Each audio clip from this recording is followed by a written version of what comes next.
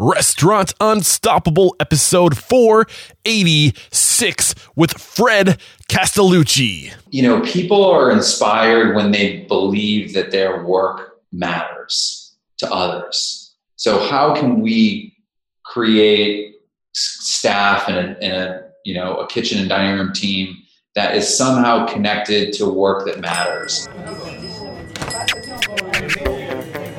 Are you ready for it factors, success stories, failures, and bombs of restaurant industry knowledge?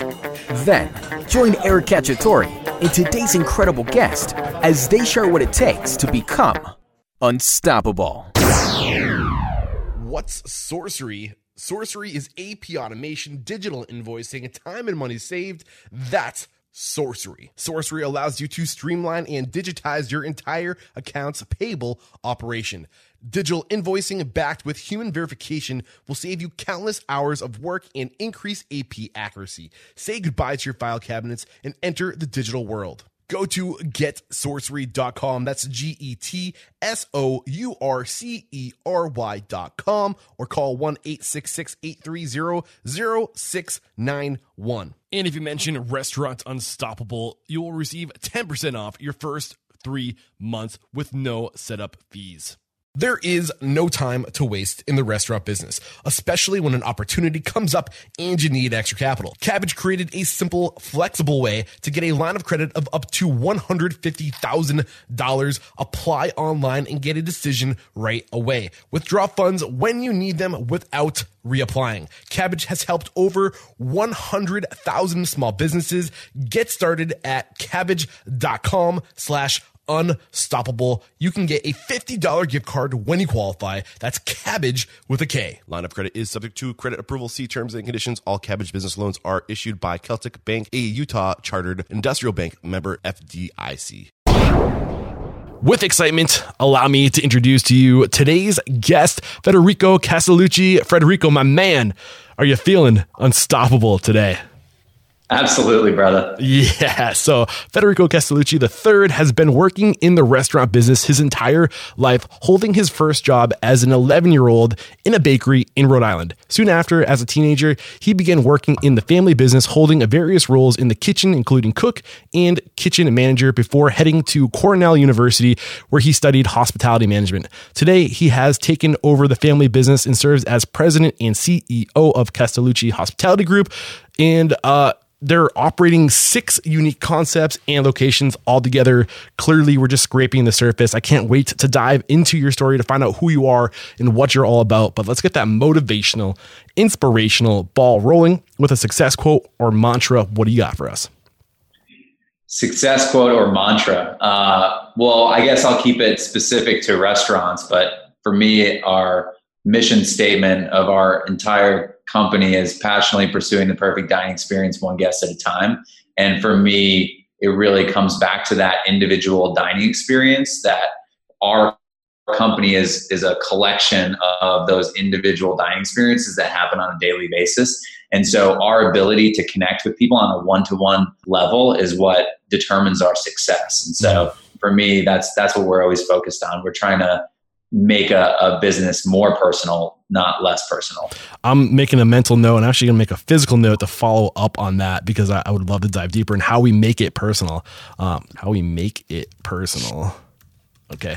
But let's go back to where it all kind of started for you and your family. Your dad was in school in Boston, studying law, and the family business burnt down. Is kind of the story how it goes, right? And he went back to help the family. It's funny how things history repeats itself, because my dad and I have somewhat similar stories, although mine doesn't end with or start with an arson fire. But so, being Rhode Island in the 70s, in a hotbed of kind of gangster activity. My dad was in law school. He was at his father's bar pizzeria where he worked growing up, and some guys came in that, they thought he was hitting on their girlfriends, and maybe he was, maybe he wasn't, but they came back later that night and burned the restaurant down. Wait, so they thought your old man was hitting on the girlfriend, or your grandfather was? No, my dad. Oh, okay. Yes, my dad being like the hot shot that he was at the time, they got jealous, I guess, and thought something was going on that maybe was or wasn't. I don't know. He claims that it was totally innocuous, but So that being said, someone came back later that night and burned the restaurant down. So it kind of explains why he maybe felt the obligation to come back to help out the family, because he may have felt responsible for this. Yeah, maybe. I don't know. And so he kind of dropped everything and moved back to Pawtucket, Rhode Island, which is a little kind of town outside of Providence, and started the business and really took over his dad's bar and restaurant, but it was burned to the ground. So rebuilt it and turned it into a 300-seat prime rib steakhouse. And that ended up becoming extremely successful. And so he ran that business and expanded it to, multiple locations of different kind of ideas. Had a catering company and a meat market and another kind of like a fine dining Italian restaurant. So I had quite a bit going on. And then, as my childhood was developing, the business started kind of slipping. And then eventually, due to a number of different circumstances at the time, all the businesses went out of business. 96. 96, 95, something like that. Okay. Then he kind of regrouped, and my mom became the breadwinner, and she was a physical therapist, and so she really kind of took the family under her wing and made sure that we could had food on the table. And then in 97 we moved, or end of 96, beginning of 97, we moved down to Atlanta. Just right after the Olympics. Really. Can we spend some time here real quick? I'm just curious, reflecting back at that time, speaking with your father, did he ever identify the reasons why this empire that he built kind of didn't work or fizzled out? Yeah, there was a number of different issues. One was like there was a banking kind of crisis in Rhode Island at the time. There was a lot of consolidation of credit unions, and so he lost a lot of money when those credit unions went out of business. And so, the FDIC insurance is only a certain amount. And so he had quite a bit of money that just disappeared. Okay. And then on top of that, the businesses were kind of built on like a high food cost model with high volume. And so really when the volume dropped, the profitability disappeared very quickly. And so he's very much like a salesperson. He knows how to grow the sales, but he's not an accounting person. So his ability to manage that business when the sales kind of disappeared was really not his strength. And so that was probably one of the reasons that it all kind of dissipated. Did he ever give you a big lesson to take away from that? Something that he learned from that he passed on to you? Man, I mean, most of the lessons that I've learned, I think, come from really a combination of him and his experience, but then also kind of like the other side of that, which is like the Cornell, the business management, all of that stuff. And so, he taught me about the passion and the guest experience and creating value for your customers and those things that are super important. But he also taught me a lot of things like what not to do. And so watching kind of his successes and failures has been probably the most valuable experience I could have had, better than any MBA I could have gotten out there. I know as your dad, I know you love him, but what did he teach you not to do without tearing him apart too much? Because we want to be respectful. Well, I mean, really just the financial management side of it was a big piece of it. Just running a business like a business and not kind of just blending it all together, and kind of really just like those basics, and also knowing that you can't give everything to your customers. If you give everything to your customers, you'll have nothing left. You can't put food out there that costs you $5 and then sell it for $7.50. And that I think is, he is a very generous person, but almost to a fault. And so, where the business just couldn't succeed unless, you sold 5 million lasagnas or something at $7.50 when it cost you $5, you know? Yeah. So a lot of what you're sharing is resonating with me, because I too grew up in the restaurant industry. I too had a father who was really passionate about creating the experience, and he has to this day has incredible social intelligence, and he just knows how to talk to people. He's got the gift of gab, and he really knew how to provide value, but he provided so much value that he didn't really, there was such little margins. He was giving away so much food. And at the end of the day, you got to take care of yourself so you can take care of other people. And there's this analogy of, people in this industry have a tendency to want to give, right? But if you think of a coffee cup on top of a saucer, right, we tend to give before our coffee cup is full. So we never overflow, but we need to get to the point where our coffee cup overflows, and whatever spills out onto that saucer is what we were supposed to give. And I love that analogy. And I think you're on the same page. For sure. And there's ways to give and deliver value to the guest experience while charging like an appropriate price for it, I think is the key. But it's a tricky balance. It's one that, every operator has to decide what that value proposition is going to be for their specific business. And for every one of our concepts, it's different, but it's something that we analyze and we take a look at, and we're more analytical about it than just kind of the classic mom and pop restaurant. I want to come back to this. I want to save this for later on, where we're really kind of diving into some of the big lessons or that you can teach us. But let's move on to the story. Your mother kind of takes over supporting the family temporarily. You guys moved to Atlanta in end of 2006, 2002 or 97. Sorry, 96, yeah. 97. You moved to Atlanta and you start opening more restaurants. Take us through that. Yeah. So it wasn't long before my dad kind of hooked up with a business partner, and for about $40,000 in 98, we opened the first Roasted Garlic. And so that concept was basically kind of like an Italianized version of all of the dishes kind of that my father had grown up on and that we grew up on in his restaurants. But it was really just like this family style, big portion Italian restaurant, really Italian American restaurant. And so that opened in 98 on really a shoestring budget. My father and I were the only two employees when we opened in the kitchen. So every night we were open. I believe like 13 at the time. I was going to say, we're about the same age. We graduated college at the same time. You were in like 8th grade. Like I was middle school. in 8th grade. So and at the time we opened, we opened in the beginning of the summer. And so I would come in every single morning. He and I would prep the entire menu together and then cook the menu. Then he would be too tired to keep going. And so I would clean the entire kitchen by myself. And this is where it gets fun. Wash all the dishes from the entire night service. Jesus. So, and then go to school the next morning. Yeah, no, exactly. And then have to go to school every day. So man, that was pretty brutal, but we were able to kind of hire a couple key people after those first like 3 brutal months, so that but then I stayed in the kitchen and managed the kitchen, and then he kind of went out in the dining room and really did his thing, which was connecting with guests and really telling people all the stories about the family and the traditions and all that great stuff. And so that business really thrived.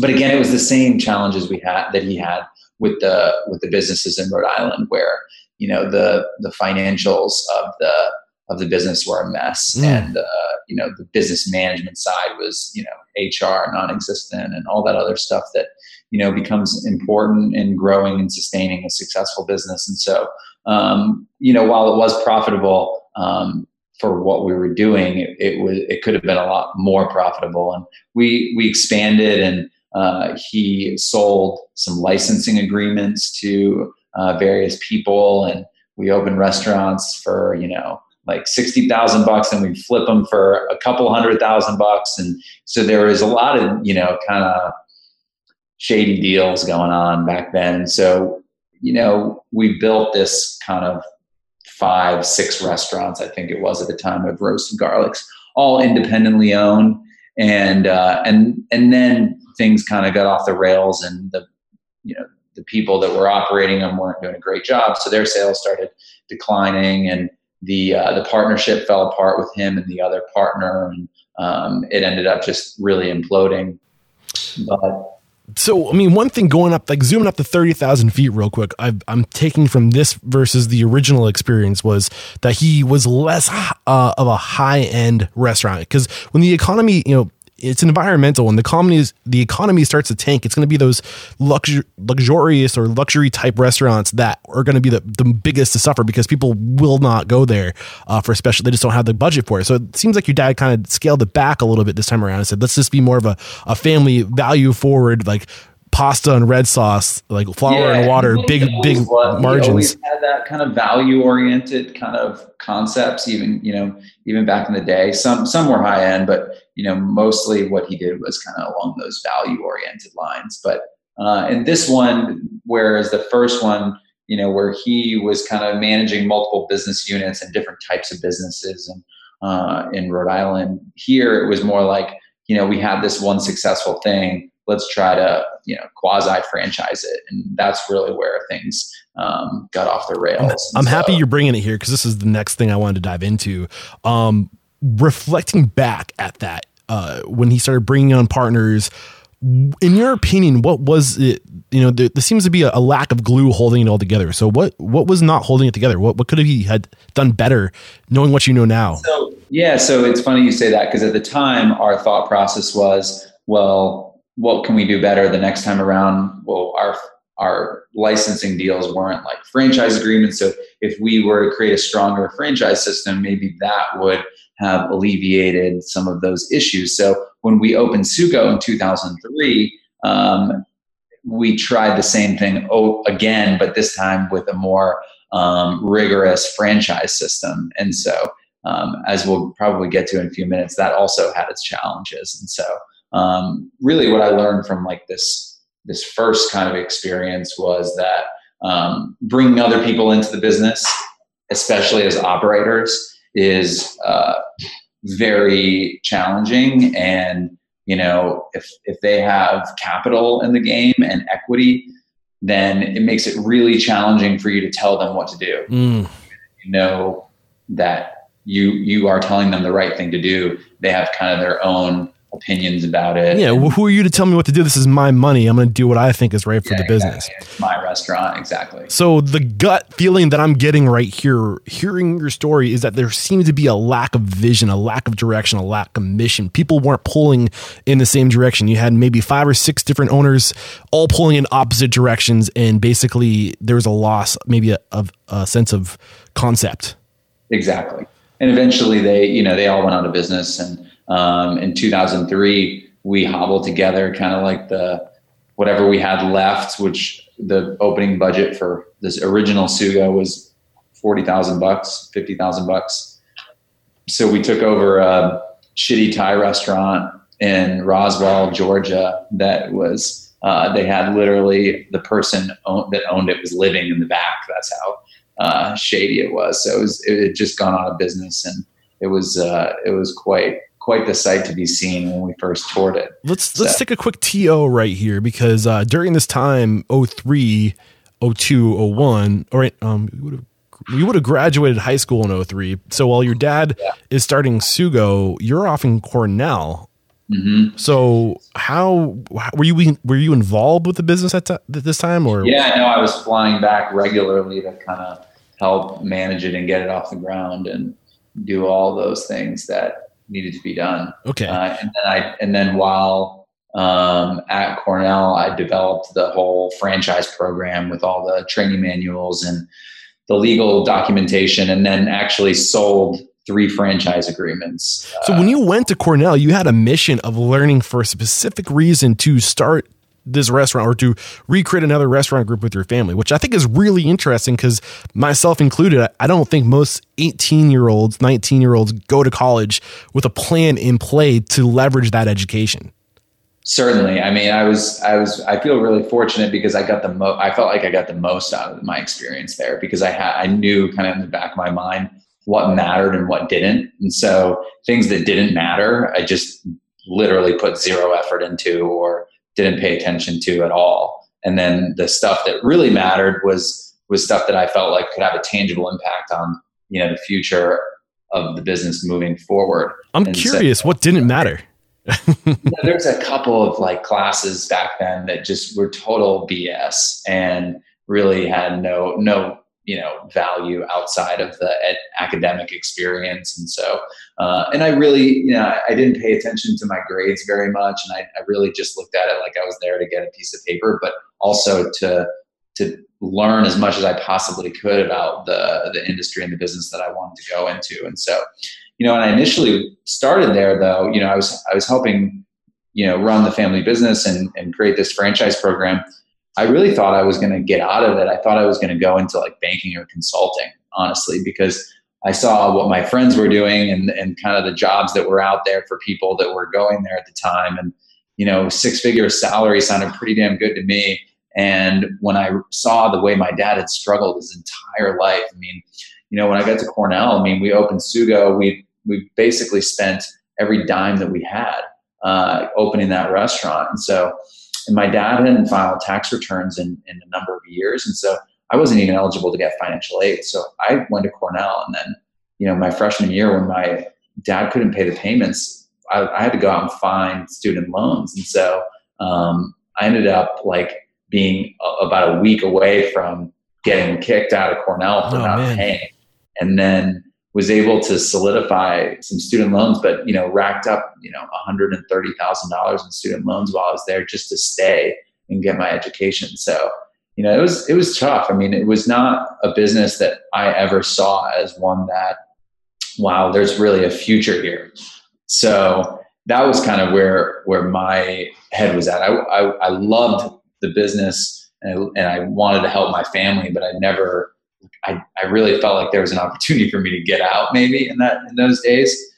And then as, we developed the franchise program and we sold some of the franchises, and, I was working, training those people and kind of putting it all together, kind of got closer to that graduation point and, started realizing that I really had a difficult choice. Either I was the franchises were failing and, the original business wasn't doing as well anymore. And I could either go home and try to salvage what was left, or I could, go and get a job in New York somewhere. And, I went the more entrepreneurial route, where I would have some autonomy and be able to kind of have an impact. And so, by 2007, when I got out, we had up to 4 restaurants, franchise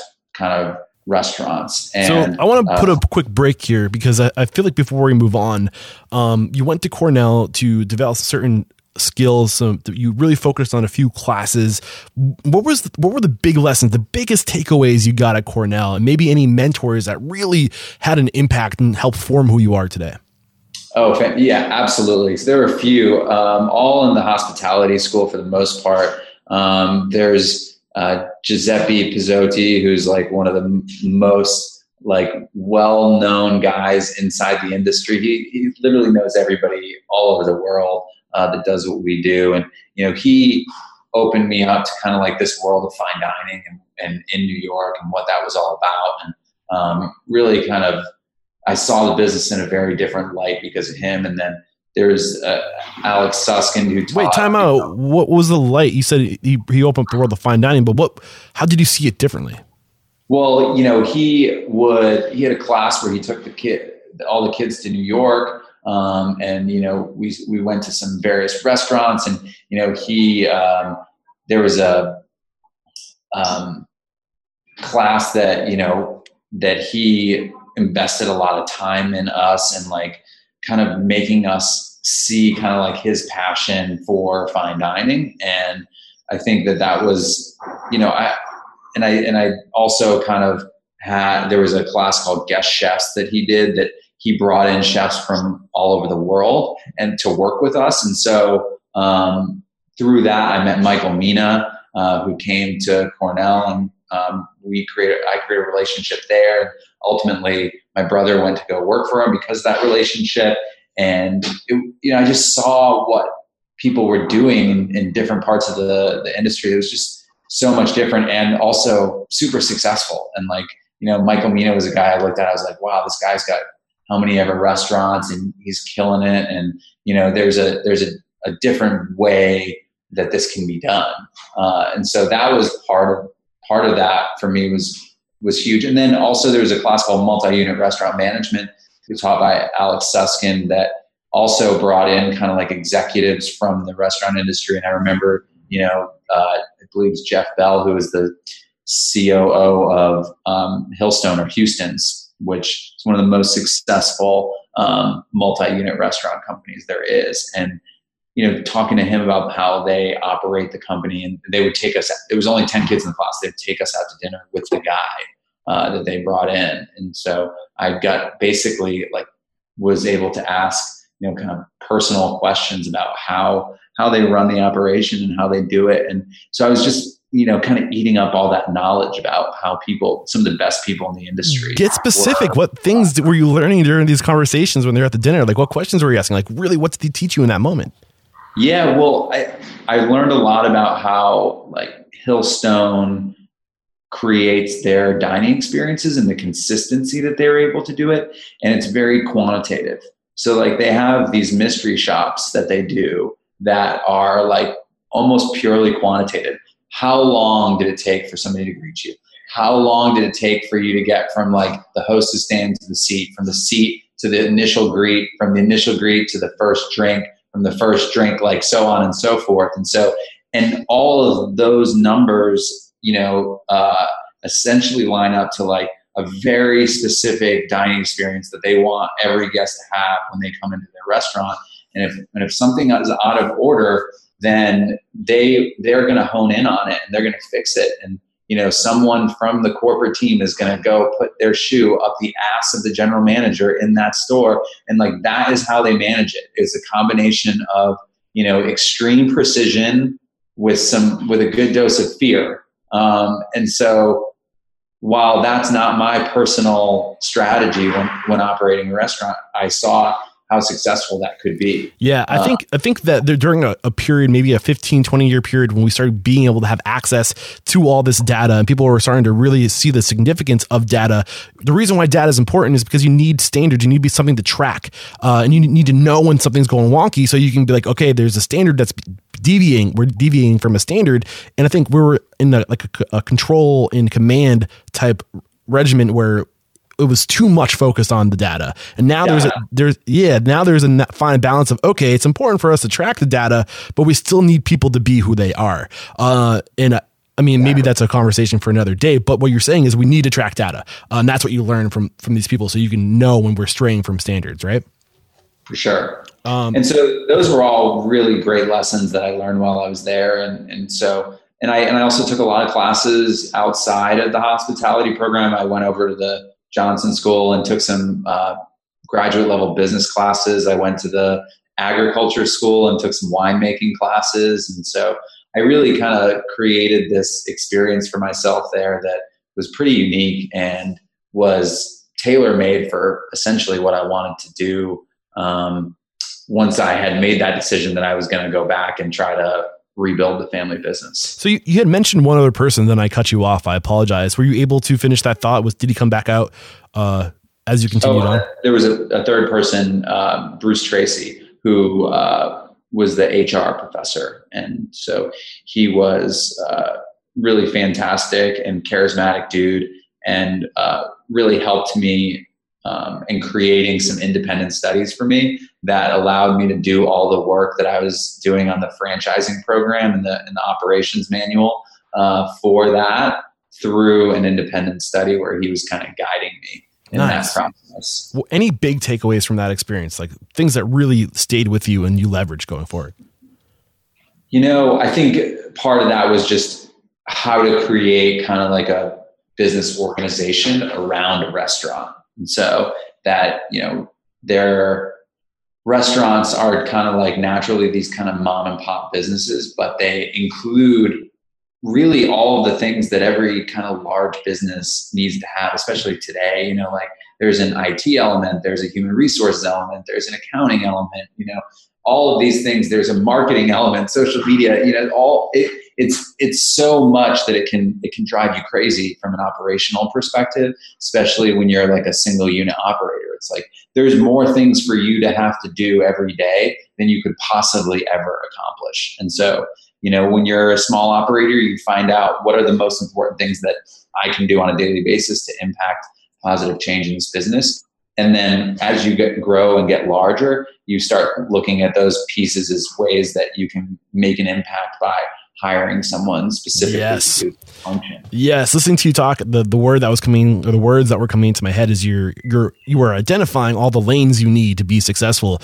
And as you grow, you start identifying people that belong in those lanes, right? Or you hire them on, or you recruit them.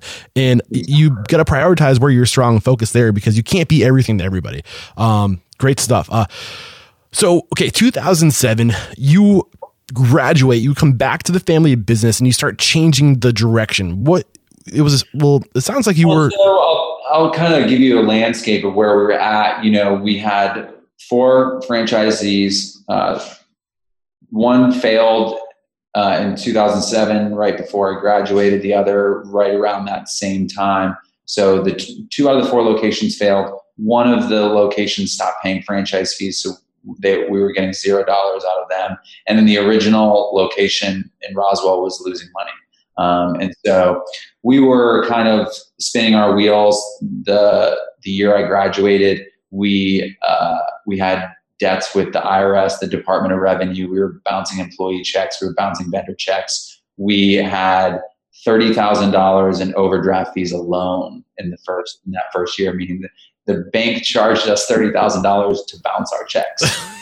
So just to give you kind of like an idea of where we were, and we were, racking up, like debts all over the place. And so it was really about, as soon as I got there, the house is burning down. So you have to figure out what are the most important things we can do to get to a sustainable level. And so for me, that was there are 2 ways in this business to create financial solvency, is to grow the top line and to control the bottom line. And so it's either cost or sales.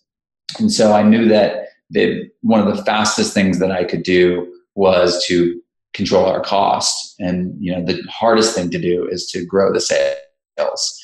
So I took kind of a personal approach to that, where, I reopened the restaurant in Johns Creek that had gone out of business by a failed franchisee, and essentially just started over, hired a whole new staff, had no managers. So I was doing all of the ordering, receiving, opening, closing, scheduling, servers, cooks, the whole system. And so from there, I knew that, so if I handle all the management costs, then that's one cost that we don't have. And then from there, it was about running, the business as lean as possible. So I had like 3 servers that, saved my ass back then, and were just like the most incredible people ever.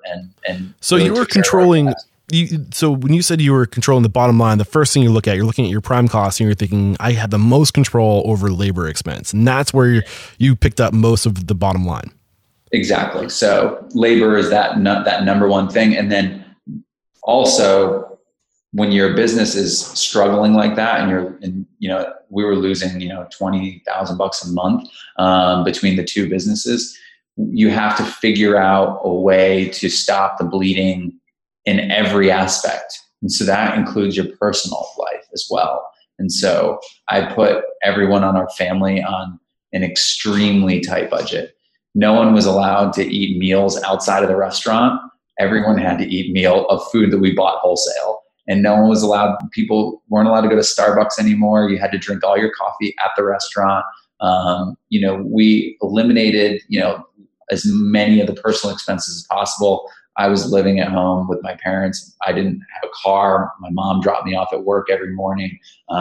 It was, as super tight as you possibly could be, because, I looked at it, for every dollar that I spend, if we have a 10% margin, which we didn't have, but let's say we had a 10% margin, we needed to generate $10 in sales just to pay for that $1 worth of personal expense that I just had.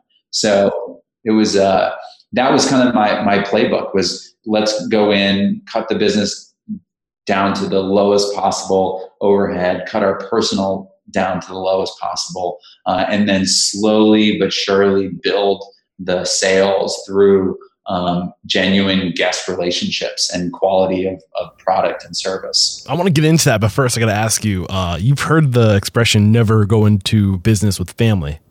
Yeah. What are your thoughts on that? Because I'm looking here and just at like the CHG team page, we have Stephanie, we have John, we have you, your father, Nancy, which I'm assuming is your mom. Okay.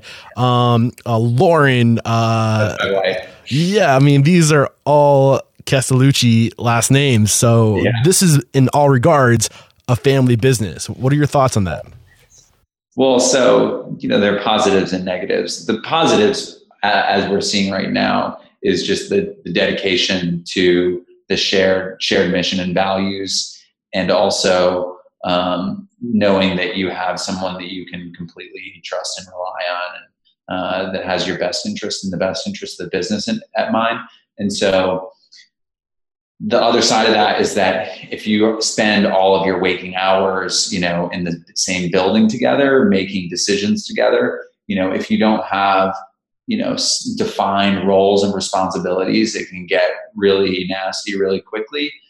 For us right now, it's beautiful because we all have such different roles in the business that, and we rarely see each other because we're all at different places at different times. And so we don't really have the opportunity to get in each other's shit too much because we've all got our own shit going on. And so we're trying to do the best we can at our specific role. And so that for me is why it's easier for us. But I can see how, if you had family members in the same building every day, operating the same restaurant, struggling to survive and, improve the business, would be very challenging. And we definitely, I definitely had our biggest challenges family wise in those early days when, we spent a lot of time together. But even then there were so many issues and challenges that needed to be addressed that we didn't really have time to argue that much about it. It's just,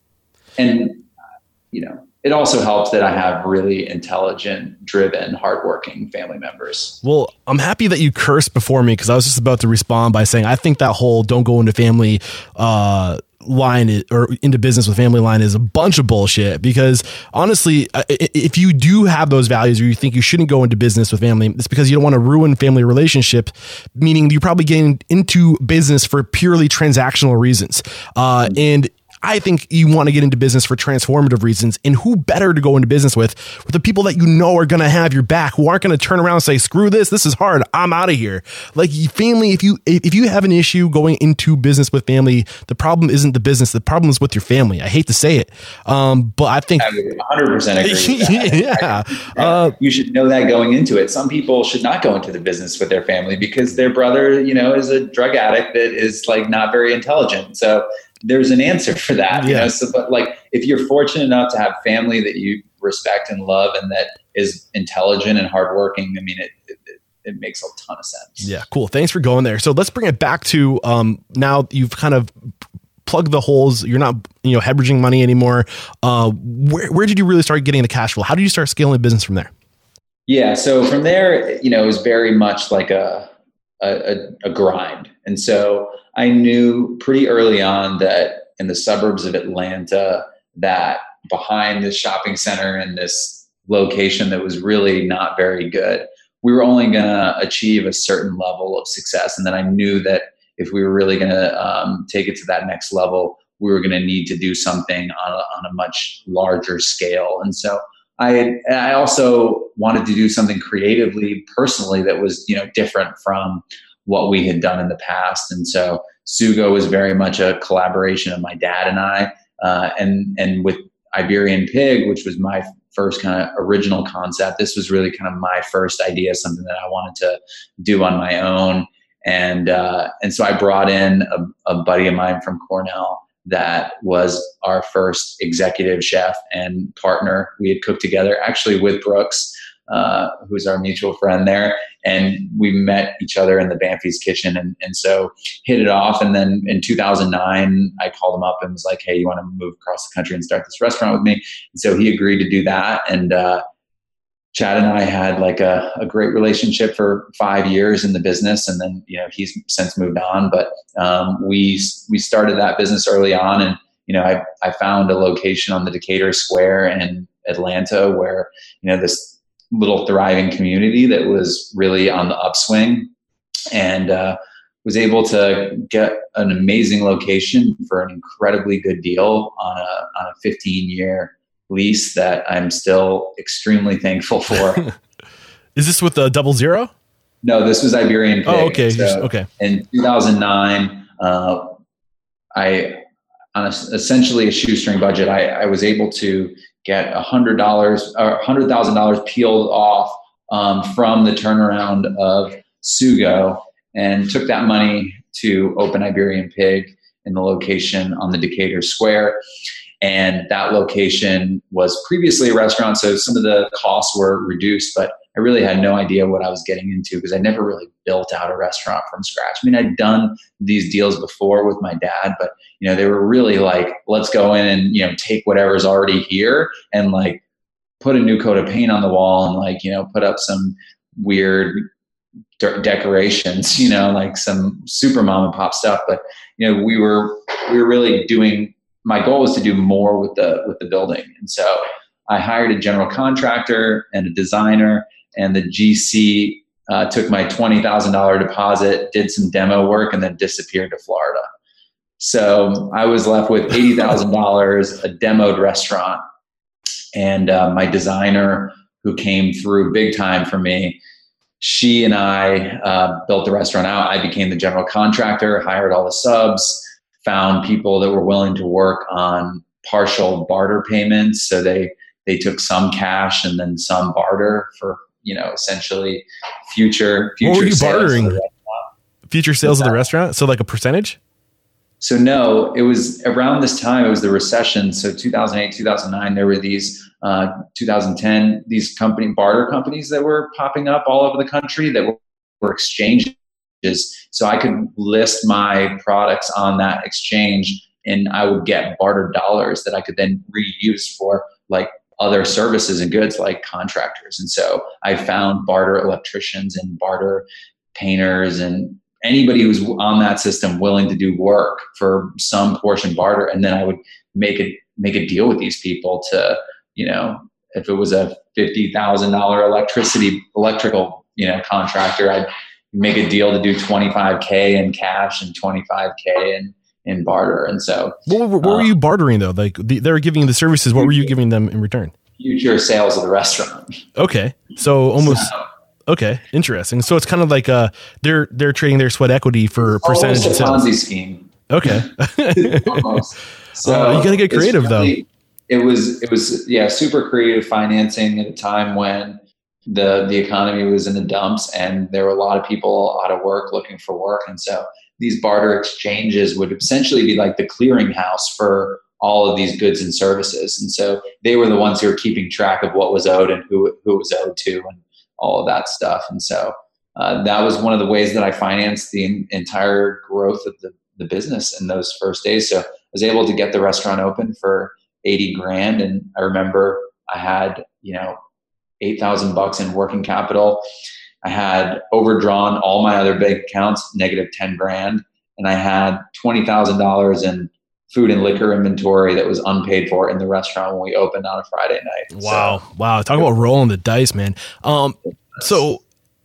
There's so much still I want to talk about. I'm just going to say it now so I make sure we come back to these things. I want to talk about eventually how you...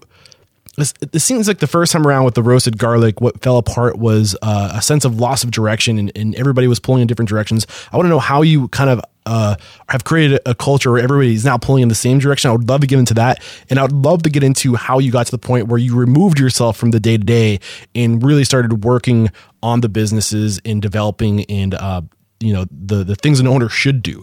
I want to get into those two things, but before we do that, I also want to kind of follow up on this whole idea of how you got cash flow going in the first Sugo? It's not Sugo. Am I saying that? Sorry. Sugo. Yeah. So you talked about how you plug the holes. You weren't hemorrhaging money anymore. What things did you do operationally inside that restaurant that increased sales? I'm curious about that. I don't know if we really got that. No, absolutely. It was a lot of really guerrilla marketing type stuff. So guests would come in the door. I would ensure to collect an email address from them that night when they were dining with us. And then I'd collect all those email addresses, add it to a database, but then also send a personal email to that guest thanking them for coming in that night. I would do that at the end of every night. So a guest would wake up to an email from me at 1:00 in the morning, thanking them for coming in that night. Was it a personalized email, or did you have a segmented list where you blasted everybody the same message? No, it was a personalized email I was sending. How many emails were you sending a night? I mean, I was sending like 40, 50 emails a night. Wow, and man. So those like things like that, I ultimately automated that process. I found somebody to automate that process for me, but it still had kind of the same personal effect. And so I was doing that. I would buy I would find somebody who lived in one of the neighborhoods nearby, because there was a lot of subdivisions, high end, St. Ives, St. Malo, places like that were these, expensive homes. And so I would find the directory and then type all the people's names and addresses into Excel, do a mail merge, and then hand address mail people a letter that was hand signed by me, inviting them to come in with like a $20 dining credit. So I would do things like that where I would get a very either guest that would come in and I would do something really personal, or I would find a very targeted market of people that I wanted to bring into the restaurant. And then I would do something personal to get at them and bring them in. And so I would do things like that. And then it was early days of internet marketing. And so I was doing all sorts of stuff on internet, like whether it was, I was on MySpace. I was going on MySpace and like spam botting, people in the area and telling them to come into the restaurant. It's probably the creepiest thing I've ever done, is just randomly messaging people on MySpace to come into my restaurant. So there was a lot of stuff, but my theory on it was just throw as much against the wall and see what sticks, and stuff that sticks would just do more of that. And then if it didn't work, then we just don't do that anymore. But yeah, what you're talking about is just direct mail, or just direct mail marketing. I believe that's on a personal level. Yeah, but doing it all ourselves. My servers would sit there during pre-shift and handwrite the addresses and stamp them during pre-shift. So I didn't pay anybody to do it. It's still very, very powerful mean of marketing. And I know of two resources that teach it really well. If you're interested, I can link to these in the show notes. Total Royalty was a past guest. Rory Fratt is the founder of Total Royalty. And this is what he teaches, direct mail marketing. And also Bar Restaurant Success also has the Inner Circle that I can link to in the show notes if you guys are looking to up your direct marketing abilities. So, okay, I think we got clear on that. What about services? How did you improve guest experience? Was that part of this equation?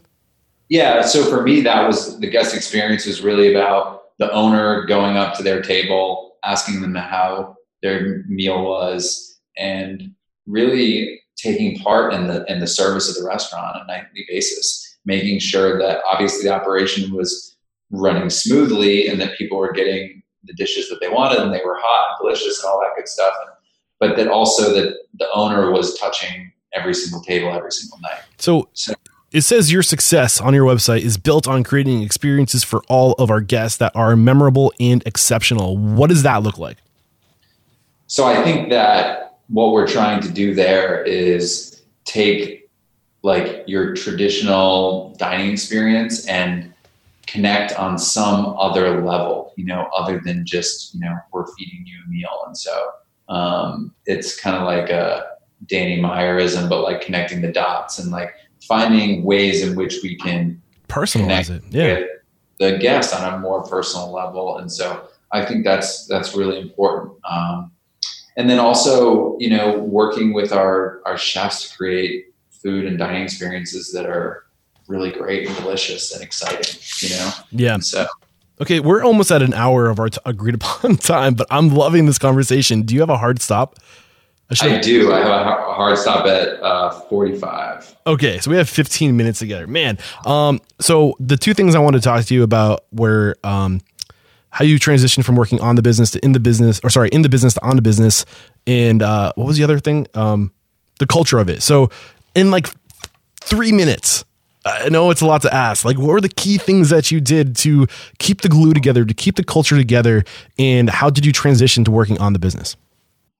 Yeah. So after we opened Iberian Pig, that kind of changed everything. The success of that restaurant it exploded from day one, and we never looked back. And so that created a level of success and also cash flow that allowed me to do a lot of other things. And so opened Double Zero in 2011. And that was, a really challenging opening, and one that is certainly, I tried to, use the same playbook I did as being the general contractor and doing all those things, but I got in way over my head, and it ended up costing me, way more than I had expected it to. And so I really took a step back at that moment and said, okay, we've got these 3-4 restaurants, with the original Sugo. And then we still even had the franchisee was operating, but hadn't paid us in years. And so I was like, looking at the business globally, like, what's going to keep this together? What is going to make this successful when I'm not in the building every day with every single guest and their interactions? And so that's really when I came up with the mission statement and our core values and kind of the system and culture that we have today, that tries to maintain some consistency across all these brands of different types of restaurants. So how do we, get people inspired to make those personal connections with guests? And so that's really what it was all about. And so, the mission, which, I mentioned earlier, passionately pursuing the perfect dining experience, one guest at a time, and then core values, which are essentially a set of character traits that we look for in people that support that mission. And so that whole system and the culture that kind of is surrounding it was really built out of those kind of early struggles of, how do we take care of guests when we only have like 8 guests in the restaurant, like when I was, struggling to survive, or how do we take care of, a couple thousand guests across all of our restaurants on a Saturday night. And so once we had reached kind of a certain level of success. So those were the big questions. And for me, it was really kind of imbuing some of this scrappiness of the early days, what makes a great guest experience, and then trying to figure out a way to really scale that culture, So you mentioned something that I want to get specific about. You asked yourself, how do you get people inspired to create those personal experiences? How do you get people inspired to create those purposes? How did you do it? Like how do we do that? So I think, people are inspired when they believe that their work matters to others. So how can we create staff and a kitchen and dining room team that is somehow connected to work that matters? And so it's really demotivating and demoralizing when someone, is given a job that is, let's say just like peeling potatoes for, the whole restaurant for the whole week. And so they're just, grinding away on this one task.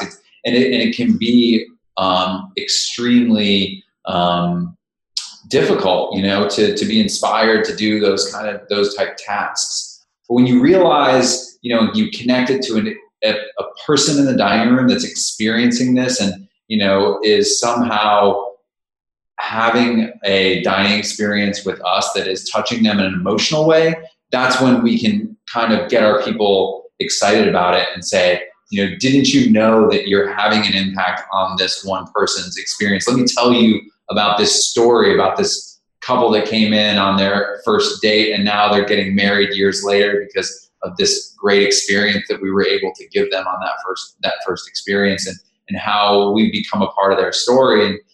or people who've had, losses in their family that, when they come in and they end up, we treated them so well and so kindly, and they had such a great experience that it softened the blow of like a really close personal loss. That's when you can connect someone else's human experience in our building to what it takes to create that every single day. And so the more we can connect those personal experiences that are happening in the dining room to the people that are providing those experiences, and explain to them, this is why your work matters. It's because you're having an impact on the lives of other people. Yes. I'm loving this, dude. Awesome stuff. You're on a roll. One last question, and I promise we're going to the speed round. Once you discovered this, did you build systems? Like, how do you keep people coming every day with that same drive to create these experiences, to know that they can make an impact? How do you remind people that to the point where this happens regularly? That's a great question. And the answer is we need to do more of that. We need to institutionalize it more. We do so in certain ways. We do so through our, evaluation process and how we evaluate our employees along those kind of core values. And we do it in our pre-shift meetings where we talk about guest experiences and we relate them back to the values and things along those lines. But honestly, it's one of those things where you have to almost do it by finding the right types of managers that are going to naturally imbue the culture into others. And so that's really where it becomes much more tricky, is you have to find the right people that are going to be the champions of your culture every day in every interaction they have with every staff member and every customer. And that is where it becomes really challenging. I think even today we're at the point where we can't necessarily expect to find these people as easy as we once could. And we have to be almost more willing to transform these people. I mean, I think some people are built with that hospitality gene, and I think we can teach emotional intelligence. Some people say you can't, but I think once you train people to teach them how the mind works, and you can coax it out of them, and you can give them values, you can influence people, and we have to be better about influencing people and bringing them to that standard. I think many people aren't willing to. They just want to find somebody, put them in their lane. But today, you really got to transform people. You got to create these people. That's right. This has been a great conversation up to this point. We're going to take a quick break to thank our sponsors. We'll be right back to bust out a quick final round. To be unstoppable, most restaurants require a little extra capital from time to time. It happens, right? When you need funding to renovate or buy equipment or manage cash flow, you don't have time to just track down financial statements or wait weeks for a decision. And that is where Kabbage can help. Kabbage gives small businesses access to a line of credit of up to $150,000. And if you apply online, you'll get a decision right away, which is pretty awesome. Since Kabbage is a line of credit, you can take the exact amount you need. You'll never have to reapply to take out additional loans, and you only pay for the funds you use. Yeah, you're impressed, and I haven't even gotten to the impressive part. Kabbage has helped more than 130,000 businesses from every industry with over $4 billion in funding. Awesome. Kabbage is A+ rated by the Better Business Bureau and was named a Forbes Top 100 company not once, but twice. Check out Kabbage at kabbage.com/restaurant unstoppable, and you'll get a $50 gift card when you qualify. That's Kabbage, KABBAGE.com/restaurant unstoppable. Line of credit is subject to credit approval. See terms and conditions. All Kabbage business loans are issued by Celtic Bank, a Utah chartered industrial bank, member FDIC. Everyone loves processing invoice after invoice. It's the best. Not really. Just the sight of a filing cabinet is enough to make you sick, right? It doesn't have to be that way. With Sorcery, there's no more manually processing invoices by hand and no more cutting check after check. With Sorcery, you can organize all of your accounts digitally, scan your invoices, and pay your vendors with just one click. It is easy. Sorcery offers fully managed accounts and statements reconciliation, so you no longer spend hours on the phone with your vendors and banks. That stinks. You now have the peace of mind knowing your accounts are being taken care of, and you can get back to work doing what you love, running unstoppable restaurants. Go to getsourcery.com. That's GETSOURCERY.com or call 1-866-830-0691. Mention Restaurant Unstoppable and receive 10% off your first 3 months. And say goodbye to your old filing cabinet and hello to the digital world with Sourcery AP automation. We're back. The first question I have for you is, what is your it factor, a habit, a trait, a characteristic you believe most contributes to your success? Oh, wow. I think it's my ability to, I think it's an emotional intelligence thing. It's the ability to kind of put myself in the shoes of somebody else and empathy, understand kind of what they're thinking, you know? Yeah. What is your biggest weakness? My biggest weakness is probably I can be a little overly optimistic. I totally feel that, man. What's one question you ask or thing that you look for during the interview process? I want to find out what the person is all about at their core. I want to know about their family relationships, their friends, like what kind of friend are you? What kind of family member, husband, brother, daughter, sister are you? I want to get to the core of people a little bit. And I think that how do you get to that core? Questions that will draw on someone's experience of, tell me about a time when, a good friend of yours was in trouble and you had to help them out and what you did and how you did that. Awesome. I love it. What's one challenge, your current biggest challenge today, and how are you dealing with it? The biggest challenge, I think, is to continue to grow our brands in an incredibly noisy, competitive marketplace. So restaurants are growing at twice the rate of the US population. And so something has to give at some point. And so I think that we've had 12 consecutive negative sales growth quarters nationwide, same store sales growth quarters. So I think that's the biggest challenge is how do we continue to differentiate ourselves in an extremely competitive, noisy environment? I really think the solution there, the answer to that, first of all, it's an epidemic. It's across the board. It's everybody. And the reason is exactly what you stated is there's so many restaurants opening. I mean, it's so hard to make an impact when you're competing with so many different people. And I really kind of get irritated with the consultants out there that say, if you're having trouble hiring, it's because of you, which there is some truth to that. But at the same time, it's really hard out there right now. And even the greatest people I talk to are struggling. So, it's getting tough. It's I reckon. Yeah. Costs are rising. Labor pool is small to non-existent, and there are sales pressures. So something's got to give at some point. I really do think that the solution to that isn't in growth, it's in impact. And instead of thinking growing outward, it's about developing your people inward and really creating incredible people and not, putting that energy in as deep as possible. Because if you want to attract onto yourself great people, you need to create more great people to attract those people on. We need better restaurants, not more restaurants. Exactly. Yes. Okay. Share one code of conduct or behavior you teach your team. This is a core value, a way to act, a way to behave, a way to present yourself.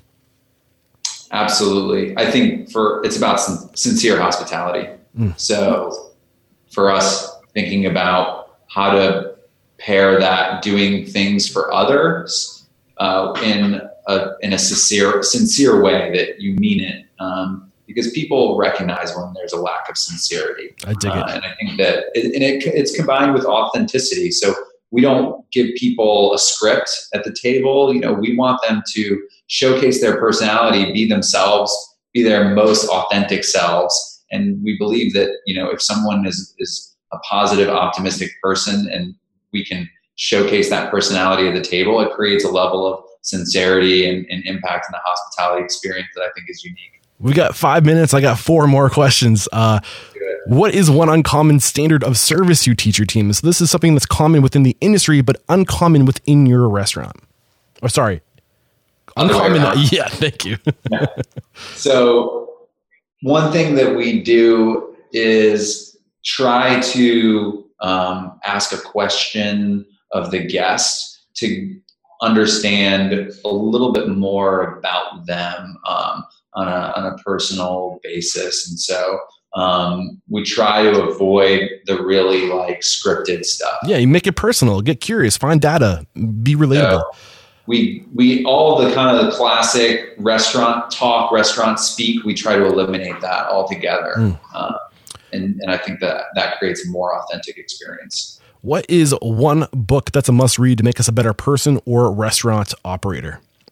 Well, my playbook, I have like a whole reading list, and I teach our managers a lot of them. But the one book that I've taught every single manager since the very first manager I hired back in 2008 is Good to Great by Jim Collins. So it's a classic, but for people that are a little bit more kind of academic minded, it's the only truly like empirical study about how to take a business that's good or poor to great.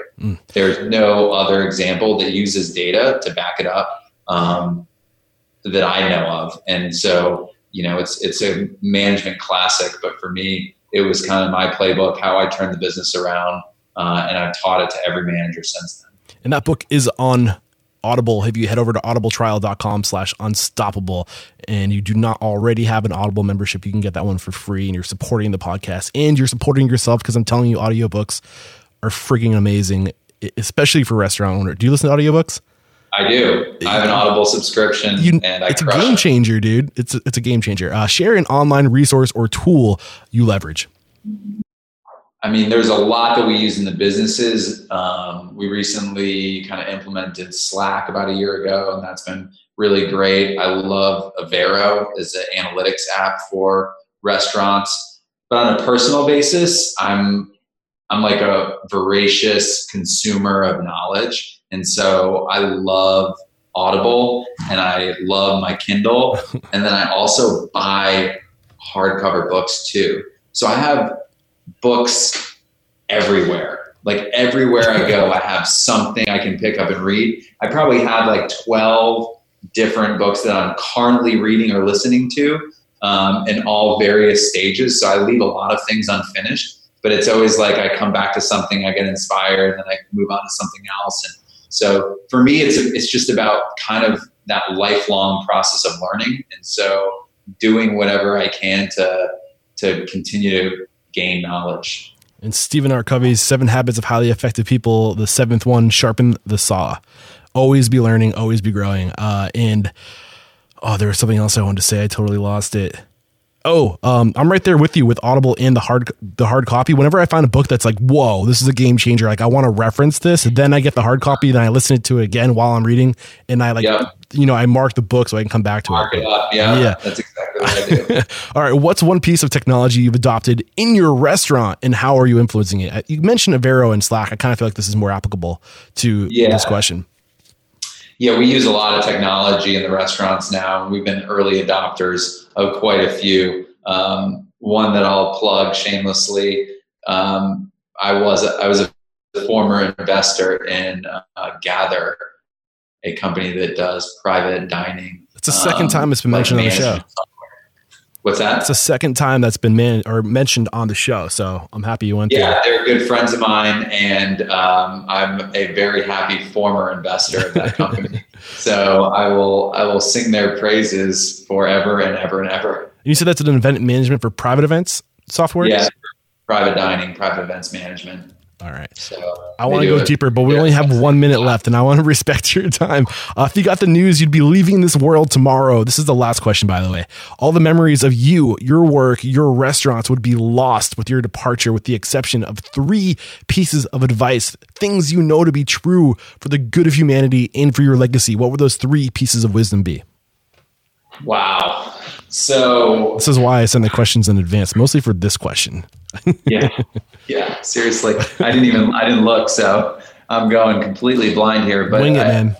I think that number 1 is owning kind of your lot in life and owning the obstacles that come in front of you. So for me, the challenges that you face in life can become part of the story you write about yourself and what you've done. And so instead of getting down on your luck when bad things happen, you have to look at those bad things as a great opportunity to like write this great story about what you've done and what you're going to do. And I think that, you know, having kind of the grit to be able to own those obstacles is key. So that's definitely one big one for me. Number two, you know, it's important to recognize what makes you kind of happy in life. And I think that whether it doesn't matter what amount of money or possessions, at the end of the day, there are two meaningful things. There's meaningful work and meaningful relationships. And so dedicating your life to having those two things, I think, creates the most amount of happiness. Another reason why I think the whole work life or working with family is bullshit, because if you can combine those two things and have those two parts of your life conjoined, then you get to experience both of them at the same time. Exactly. All right, number three. I think that Sorry, meaningful work and meaningful relationships are key. And then I think that kind of that third piece is really an offshoot of the second one. And it's about kind of how to find meaningful work. And they've found, and this isn't my work, this is a study, that there are two things that contribute most to having positive work experience. Is one, having autonomy, a level of autonomy over what you do. And number two, that it's challenging. So work that isn't challenging but is autonomous is not success for a meaningful work life. And likewise, if you have no autonomy and it's very challenging, it's miserable. You're going to burn out. And so you have to have those two things in order to have a meaningful work life. And so I think that, you know, the restaurant business is just one example of something that I could do that would give me that. But if you can't find that, you really should try, because you're not going to be happy otherwise. Man, this has been an awesome conversation. Let the folks at home know, how can we connect? How can we follow? What's the best way to maybe even join your team if we want to be a part of what you're doing?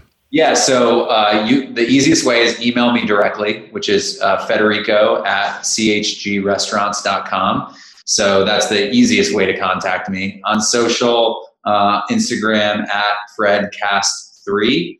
And that's something that I do check. And then everything else is pretty much noise. So, and this is episode 486. So head over to restaurantunstoppable.com/486. I'll link to how to connect with Federico and a summary of today's discussions, plus a link to the books and services recommended. And one last thing before I say goodbye, call somebody out. Who's one person you admire in this industry and believe would make a great guest mentor like you've made for us today?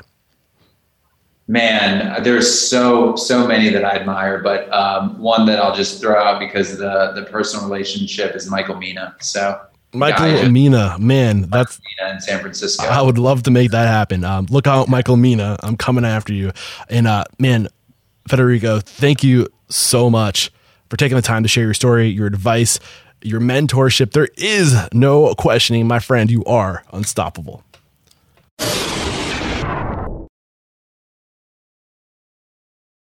There's another episode wrapped up here at Restaurant Unstoppable, and it was a great one. Fred Castellucci, man, some great advice shared in this conversation. I think the three big takeaways for me, first and foremost, you know, you've got to have people pulling in the same direction. Sounds like when he started the roasted garlic with his dad, there was a lack of vision. There was a lack of mission. There was a lack of similar values. And you had all these different people that were just buying in, and they had different expectations. They had different visions of where this thing was going. And when you have that happen, everybody just pulls in opposite directions. You need everybody pulling in the same direction. And it seems like that might have been what was going on here. People just weren't, you know, going in the same direction. Secondly, you got to collect that data. And we learned this from one of his mentors when he was at Cornell. And when you collect this information, this data, you can track where your business is going. You can see where you can create standards. Now you have this information, you know what standard you can see if you're deviating from those standards. But you also have to remember that you can't be ridiculous when it comes to these standards. You can't restrict people. Like he mentions at the end of the show, people need that sense of autonomy. They need that sense of independence, that sense of creativity, that sense of growth. And when you restrict it too much and you get too restrictive and you control every last detail, then you just make a soulless operation. So it's good to have that data to track information, but you also want to create that, that trust and track culture, not that command and control culture. Then lastly, eliminate as many expenses as possible. So when he was trying to turn the sucker around, when he graduated from Cornell, I love the grit and the determination of this guy, of realizing that you can control two things: money coming in and money going out, and you have better control early on of the money going out. So when you're starting a restaurant, what does your life look like? What are the things that you have in your life that you need? Can you get rid of that stuff? Like how minimalist can you get and make the money going out, that hemorrhaging, patch it up as much as possible. Have exactly what you need to survive, because things are going to get rough. And if you don't have money going out, that means you can put more money back into the business and you can scale the business. So if you're going into an operation and you have this knowledge, you'll be much better off in the long run. So get as lean as possible, as soon as possible, if you want to be successful in this industry. Great stuff, guys. Like always, please do reach out to me, Eric@restaurantunstoppable.com. Instagram and Twitter, Eric Cacciatore, Facebook /Restaurant Unstoppable. Tell me who you want to hear from. Tell me what your challenges are. I'll get an expert on the show. We'll learn together. Keep those 5-star reviews on iTunes and Stitcher Radio coming.